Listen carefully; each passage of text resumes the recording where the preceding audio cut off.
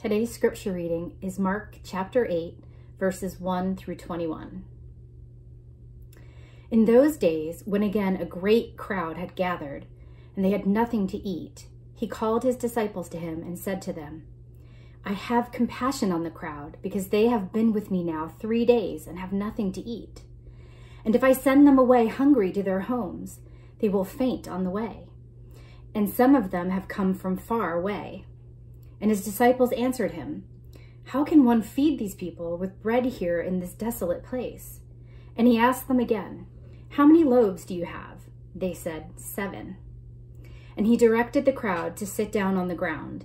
And he took the 7 loaves, and having given thanks, he broke them, and gave them to his disciples to set before the people. And they set them before the crowd. And they had a few small fish, and having blessed them, he said that these also should be set before them. And they ate and were satisfied. And they took up the broken pieces left over, 7 baskets full. And there were about 4,000 people. And he sent them away. And immediately he got into the boat with his disciples and went to the district of Dalmanutha.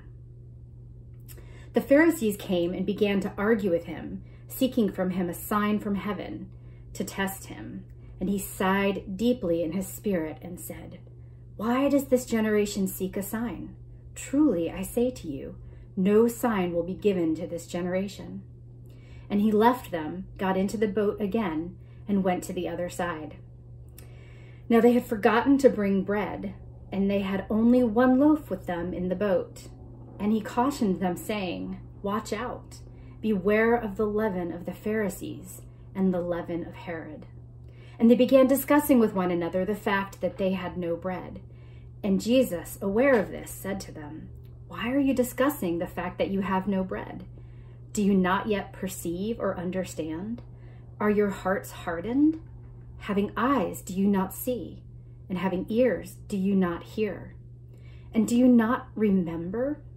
When I broke the 5 loaves for the 5,000, how many baskets full of broken pieces did you take up? They said to him, 12. And the 7 for the 4,000, how many baskets full of broken pieces did you take up?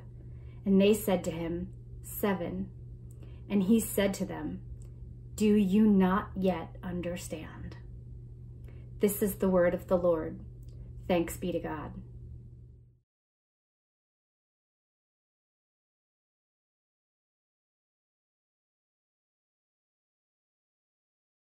Good morning, friends, and Happy New Year. I don't know what kind of New Year's traditions you might have, but in Korean culture, it's typical on New Year's to share a special meal with family in which you serve tteokguk. That's a traditional rice cake soup. Rice cakes symbolize blessing and abundance, and so this special soup represents a blessing of abundance over the upcoming year.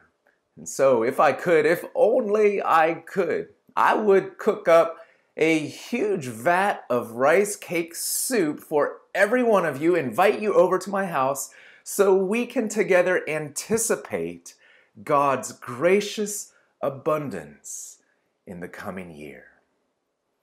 Abundance is the theme of today's passage. These verses from Mark chapter 8 invite us at the start of this new year to behold a God of abundance. We're told in this story a great crowd had gathered to listen to Jesus' teaching, as they often did, and they found themselves after 3 days with nothing to eat. And of course, as you may be familiar with this story, Jesus, by a miracle, feeds this crowd of 4,000 people with just 7 loaves of bread and a few small fish.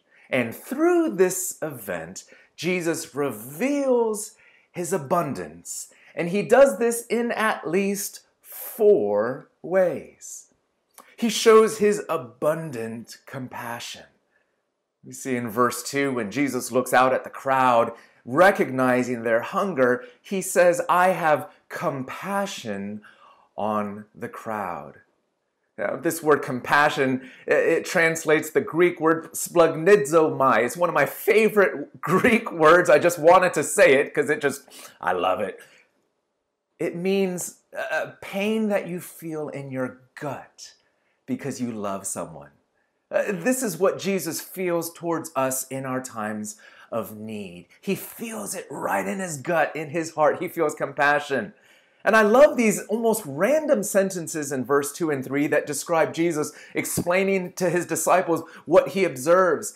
They have been with me now 3 days and have nothing to eat. And if I send them away hungry to their homes, they will faint on the way. And some of them have come from far away. Jesus is almost sort of rambling, picturing in his mind what might happen to these people if he just sends them off. You see, compassion imagines someone else's hardship.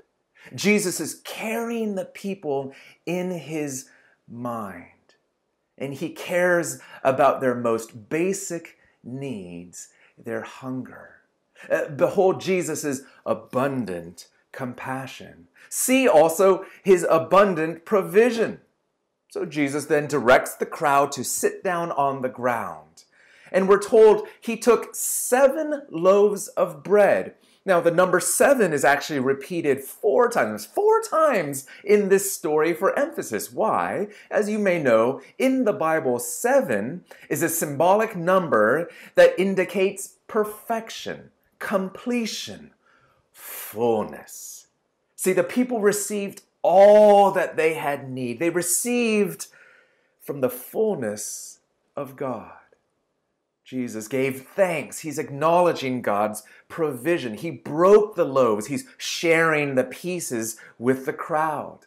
He blesses a few small fish. See, he's setting it apart as a gift from God. And he set it before the people, like he's spreading out a banquet before him. This is the deliberate language of God's generosity. Abundant compassion, abundant provision. There's also in this story abundant inclusion and reconciliation. You see, you might know that this is actually the second time that Jesus performs a miracle like this, where he feeds a large, hungry crowd. Back in Mark chapter 6, he does the almost identical thing, feeding a crowd, that time, of 5,000 people. That's why in verse 1, it says, again, when again a great crowd had gathered and they had nothing to eat. But this time, Mark is telling us that Jesus did something special, a little bit different from the last time. This time, the feeding takes place in a place called Decapolis. We know this from the previous chapter. That's a Gentile, non-Jewish region. That means Jesus is doing this to show that he is coming to feed even those who traditionally, historically, were outside of God's covenant people. See, he's showing that the fullness of God's provision isn't just for insiders, but for outsiders. It's for all people, including Gentiles. See, there's a sharing across borders and boundaries. And Jesus didn't do this meal on the cheap. He didn't provide a lesser meal this time around to the 4,000 just because they were Gentiles. No. There are no second-class citizens here. Everyone gets served the same meal in our Heavenly Father's house. We also see in this passage then abundant satisfaction. See, compassion, the love of God. We see his abundant provision. We see the abundant inclusion and reconciliation of his people. And finally, we see their deep, full, and abundant satisfaction. Fullness. Literal fullness. We're told in verse 8, and they all ate and were satisfied. There's almost a picture here of a sense of Sabbath, rest, refreshment. Nearly an echo of those well-known words from Psalm 23. The Lord is my shepherd. He makes me to lie down in green pastures. He prepares a table before me. They were so satisfied, in fact, as they looked around, they found themselves surrounded by a surplus. See, the disciples picked up all the broken pieces that were left over, and how many baskets did they collect? 7 baskets. Again, that number 7. Not only did Jesus feed them with 7 loaves, now there were 7, a full complement, perfection and completion and fullness of leftovers. That's how much God had provided for his people. And that word full there actually can be translated abundance and overflow. See, even the leftovers speak of God's generosity. The old commentator Matthew Henry says about this scene, the bounty of Christ is inexhaustible. The bounty of Christ is inexhaustible. Friends, will you begin this year beholding a God of abundance, anticipating God to be generous in his blessings to you? But here's why that's hard. Let's be real. Here's why that's hard to do. We can be captive to the nearly opposite mindset, what we might call a mindset of scarcity. We see this exemplified in the disciples. See, the scene is almost comical. After this glorious meal, this glorious display of God's abundance, we're told that Jesus and his disciples got into a boat when they suddenly realized, in verse 14, that they had forgotten to bring the leftover bread. All those leftovers, 7 baskets full, and they only had in their boat 1 loaf of bread with them in the boat. You know, it's almost kind of like that moment, maybe you've experienced it, I have 1,000 times, when you're driving home from a restaurant or a cookout and you suddenly realize you forgot the leftovers that you had packed to go. You turn to the people, did you bring it? Did you? And it's still sitting there on the chair in the restaurant, right? The disciples are so distracted by this realization. All they're thinking about the rest of the trip is their bread shortage, the scarcity of food. And so Jesus starts teaching them. He says, watch out, beware of the leaven of the Pharisees and the leaven of Herod. See, leaven was a common metaphor for sin and corruption. Even a little bit of yeast or leaven can spread through a whole lump of dough. So Jesus was warning them about the corrupting influence of the religious and political leaders around them. This is profound stuff that Jesus is bringing before them, but all the disciples heard was, want bread, want bread. All they have on their minds is the fact that they have no bread. Shortage, scarcity. Jesus is trying to have a spiritual conversation. He wants to talk about their souls. All they can think about is their bodies, their empty stomachs. But they're not just preoccupied with food, of course. They are preoccupied with perceived scarcity. What are we going to do? We don't have enough. And as the story is being told, this mentality, of course, is just silly. I mean, not only did they just witness God miraculously feed 4,000 people with just 7 loaves of bread, but they have the same guy who performed that very miracle sitting right there with them in the boat. I mean, Jesus calls them out on this foolishness in verse 17 and following. Why are you discussing the fact that you have no bread? Do you not yet perceive or understand? Are your hearts not hardened? Having eyes, do you not see? And having ears, do you not hear? And do you not remember when I broke the 5 loaves for the 5,000? How many basketful of broken pieces did you take up? And they said to him, 12. And the 7 for the 4,000? How many baskets full of broken pieces did you take up this time? And they said to him, 7. And he said to them, do you not yet understand? The old commentator, again, Matthew Henry, said about this moment in the story that the disciples struggled with a disbelief in Jesus' power to supply them, notwithstanding the abundant experience they had had of it, as if he that multiplied 5 loaves and 7 could not multiply 1. Henry then turns to us and says, "We are therefore overwhelmed with present cares and distrusts, because we do not understand and remember what we have known and seen of the power and the goodness of our Lord Jesus." They have 1 loaf of bread. They should have known, if they had known who Jesus is, that that one was more than enough for Jesus to feed them. In fact, if they actually had 0, that would have been even enough for Jesus still to provide for their needs. The disciples are blind to the Christ of abundance, the God of generosity, because they are so captive to a mindset of scarcity, and so can we be also. Friends, I want you to think about this with me for just a second. We just came out of a very difficult year, collectively one of the most challenging years ever.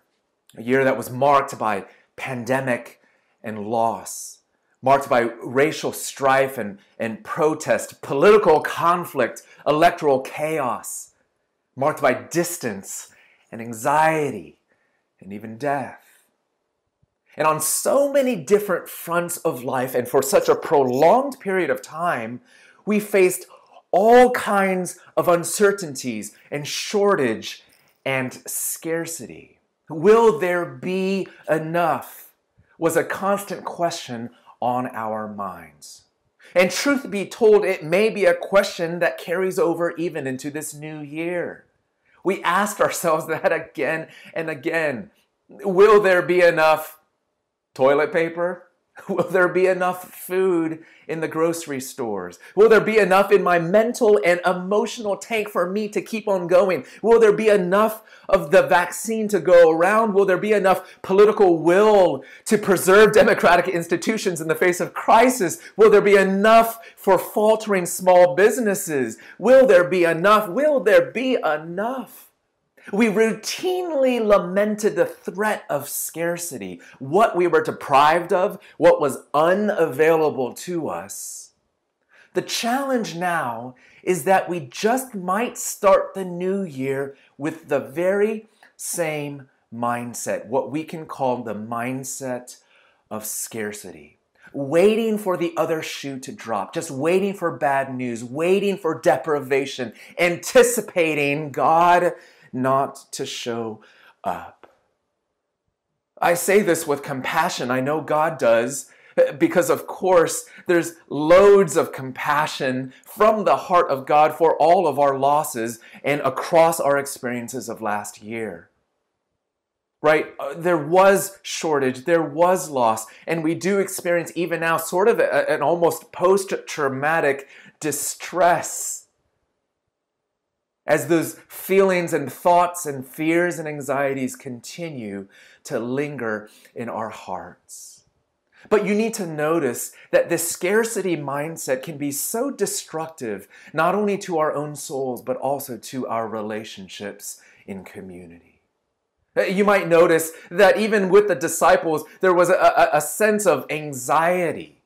That instead of rest and Sabbath that comes with God's abundance, the scarcity mindset brought to them sort of this frenetic anxiety that makes them assume, looking around, that you hear the language, there is no bread here. There was 1 loaf of bread. But see, a scarcity mindset always rounds down. There's no bread. Not only anxiety, there's also division that is produced because of a scarcity mindset. You see the way that the disciples start to bicker with each other. The word disgusting can also carry the sense of dispute. They were arguing. Maybe they were pointing fingers at each other saying, "Did you forget that bread? Who didn't bring the bag of leftover bread? We had so much. How can this be? Whose fault is it?" Oh, friends, there's so much when we're under the pressures of scarcity where we start to point our fingers. Have you felt it yourself over the last several months? More fighting, more conflict, more impulse to criticize as our first response to the feeling of deprivation. If I don't have enough, whose fault is it? If I don't feel cared for, it's you. Accusation, division. Thirdly, instead of compassion in the scarcity mindset, we start to fall into self-absorption, not thinking caringly about other people. We're only thinking about our own care. We're running to the front of the line. We're seeking to meet my needs. How am I being taken care of? It's the only question that we're asking. And then we fall into what you might describe as hoarding. Right? Instead of breaking bread and sharing out of the abundance of God, there's the impulse to hoard and to grasp and even to steal. Maybe not literal possessions, though maybe, but also to steal love, time, emotion, airtime, space, right? Not just the toilet paper, but the feeling that in every part of life, there's not enough to go around. And friends, do you see that? Therefore, when your mind is consumed by a perception of scarcity, when you look around you, whether in your house or beyond your walls, to your neighborhood, and even within the church, there are no longer any neighbors, just threats, just competitors, just those that are going to gobble up the last morsel of food that you desperately need, or steal from the shelves the last roll of proverbial toilet paper that you desperately need. Old Testament scholar Walter Brueggemann says this about our fears and perceptions about scarcity. We are torn apart by the conflict between our attraction to the good news of God's abundance and the power of our belief in scarcity, a belief that makes us greedy, mean, and unneighborly. Do you see even cracks and signs of that in your own life? The way that this scarcity mindset is actually become corrosive to your relationships. But it's not only our relationships with other people that it impacts, it's also our relationship with God.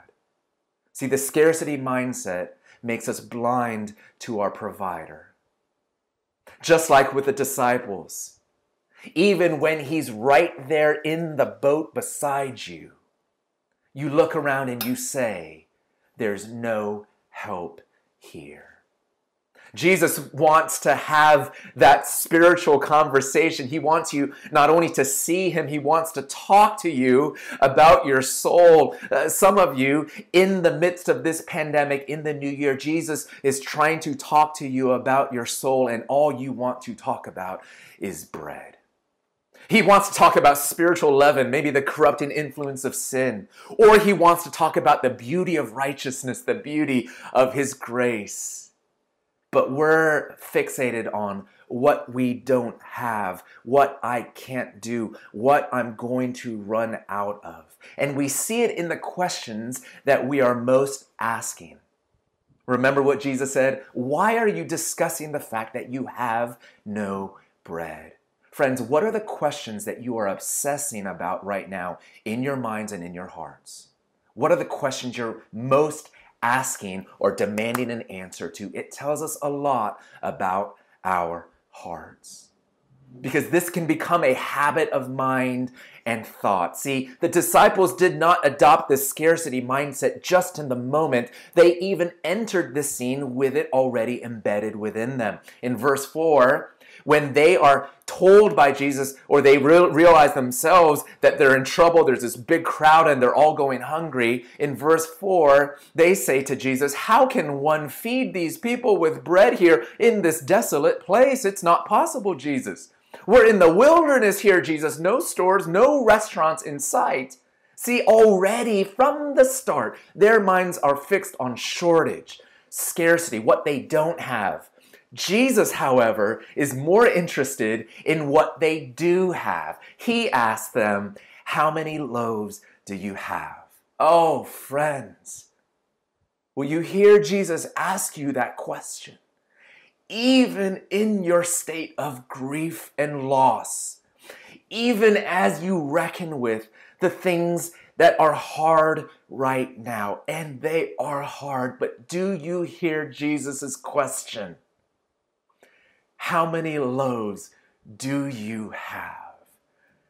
Behold God's abundance. Consider God's generosity to you today. And this may require a decisive turn in perspective. God will provide for me abundantly in Christ. God is going to take care of me generously. You see, this passage turns our hearts upwards and opens our eyes to the generosity of our Heavenly Father. God gives. Christ gives, breaks bread, and shares. Remember that great word, that all-important word at the start of this new year from Romans 8? He who did not spare, withhold his own Son, but graciously, generously gave him up for us all, how will he not also, along with him, graciously give us all things? You see, Jesus himself is the meal. Jesus himself is the bread that God will abundantly provide you and me. In his own words from John 6, "I am the bread of life. Whoever comes to me shall not hunger, and whoever believes in me shall never thirst. I am the living bread that came down from heaven. If anyone eats of this bread, he will live forever. And the bread that I will give for the life of the world is my flesh." Do you see, the bread that Jesus promises to feed you with is not only the daily bread that he does in fact provide for you day to day, but ultimately it's the bread of his own flesh, his broken body, his spilled blood, his grace, his kindness, his compassion, his love, his covenant promise and presence that is not only good enough for you to meet your needs. He says, "This is bread that I will give for the life of the world." Surplus. 7 baskets full of leftovers, full of abundance that overflows. Oh, friends, do you know that your cup runneth over in Christ? My cup spills over with the generosity of God. And as we taste God's abundance, God's generosity will make us into more generous people. With full hearts, we can then begin to practice, instead of hoarding, more sharing. As Brueggemann puts it, if bread is broken and shared, there's enough for all. What would it look like for you, for us to be a sharing people in the coming year? Instead of division and accusation that comes with that scarcity mindset, what if we became more of a people of reconciliation and inclusion, drawing people into our lives rather than telling them to stand outside to make sure that our needs are met first? What if we practice compassion instead of self-indulgence, having our minds fixed on other people, having our guts pained by the pain of others, rather than only carrying our own pain. Becoming a people that practice Sabbath and restfulness instead of anxiety, knowing that God, out of the overflow of his heart, will surely meet every one of my needs in Christ. Becoming a people that practice neighborliness instead of competition, because there's enough for all of us to go around. And I'm not just talking about practical material needs, I'm also talking about emotional needs. Friends, if you love others, your heart will not run dry. God's kindness will be evermore poured into your heart, even in the midst of your sacrifice and generosity on behalf of others. Instead of discontentment and grumbling, we will discover satisfaction. And instead of eyes that are blind to our provider, we will begin to behold the presence of our provider, seeing that he's right in there, in the boat with you, even in the storm. So, brothers and sisters, people of God's abundance, will we start this new year fixing our eyes on God's generosity, and out of the fullness of that, commit ourselves to live generously? Friends, behold the abundance of God. Beloved, why are you discussing the fact that you have no bread? Do you not remember? Have you not heard? The Lord of abundance is here. Let's pray. Jesus, open our eyes to see you in all your fullness, in all your glory, in all your covenant presence. Jesus, thank you for the feast with which you feed us. Help us to eat this bread and help us to see Christ, our bread of life, given to us abundantly. In Jesus' name we pray.